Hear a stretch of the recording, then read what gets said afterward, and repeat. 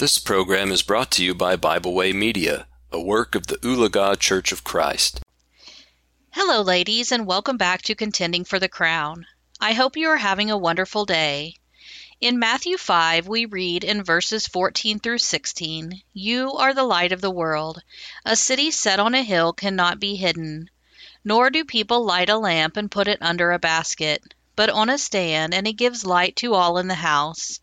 In the same way, let your light shine before others, so that they may see your good works and give glory to your Father who is in heaven." If we have been in the church for even a short period of time, we will know the song, "This Little Light of Mine." This song teaches a very important lesson. We all have influence. We can use that influence for good or bad. Have you ever looked out into the dark night from inside your house? If your bedroom is lit up, it's hard to see from the light into the dark. What about the opposite? When you stand outside in the dark, you can see clearly into a well-lit room. I think the following quote by Tony Lucas explains it well. "While we are in the light, we can't see clearly into the dark. But remember that those in the dark see us. So keep shining and doing good for the Lord. Others will see and glorify Him. You may never know what good you are doing, but the Lord does, and He uses your works to His glory." Let's look now at 3 ways to use our influence for righteousness. In other words, 3 ways to let our light shine. Number 1, always use the golden rule. Treat others the way you want to be treated. Matthew 7:12 says, "So whatever you wish that others would do to you, do also to them, for this is the law and the prophets." If we treat others the way we want to be treated, we will never intentionally hurt them. The Bible tells us that we are to love others, even our enemies. Matthew 5:44, "But I say to you, love your enemies and pray for those who persecute you." We must remember that just because we treat others with kindness doesn't mean we will receive kindness in return. Sometimes we will be persecuted. Number 2, we let our light shine by guarding what we see, hear, and say.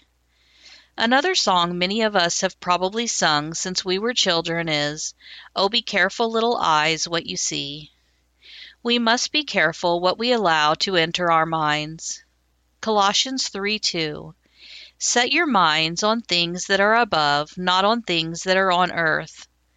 Movies and YouTube can be filled with immodesty and sexual sins, also bad language and gossip. Song lyrics can be filled with sex, bad language, and ungodly messages. Colossians 4:6 tells us we should watch how we talk. "Let your speech always be gracious, seasoned with salt, so that you may know how you ought to answer each person." We shouldn't cuss, tell foul jokes, or gossip. Philippians 4:8 tells us to think on these things.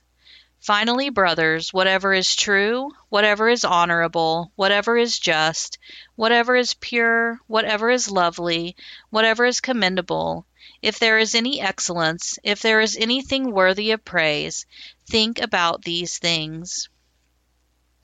Thirdly, we let our light shine by being careful about what we do. We must be filled with Jesus. Filled literally means to be filled to the brink. This means there's no room for anything else. Ephesians 5:18, "And do not get drunk with wine, for that is debauchery, but be filled with the Spirit."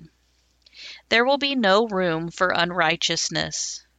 No bodily intoxicants of any kind, no sexual impurity, no immodesty, no untruthfulness.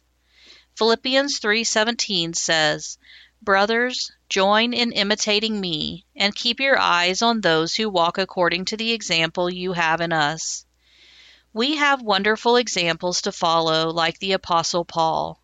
We then can be examples for others by shining our lights.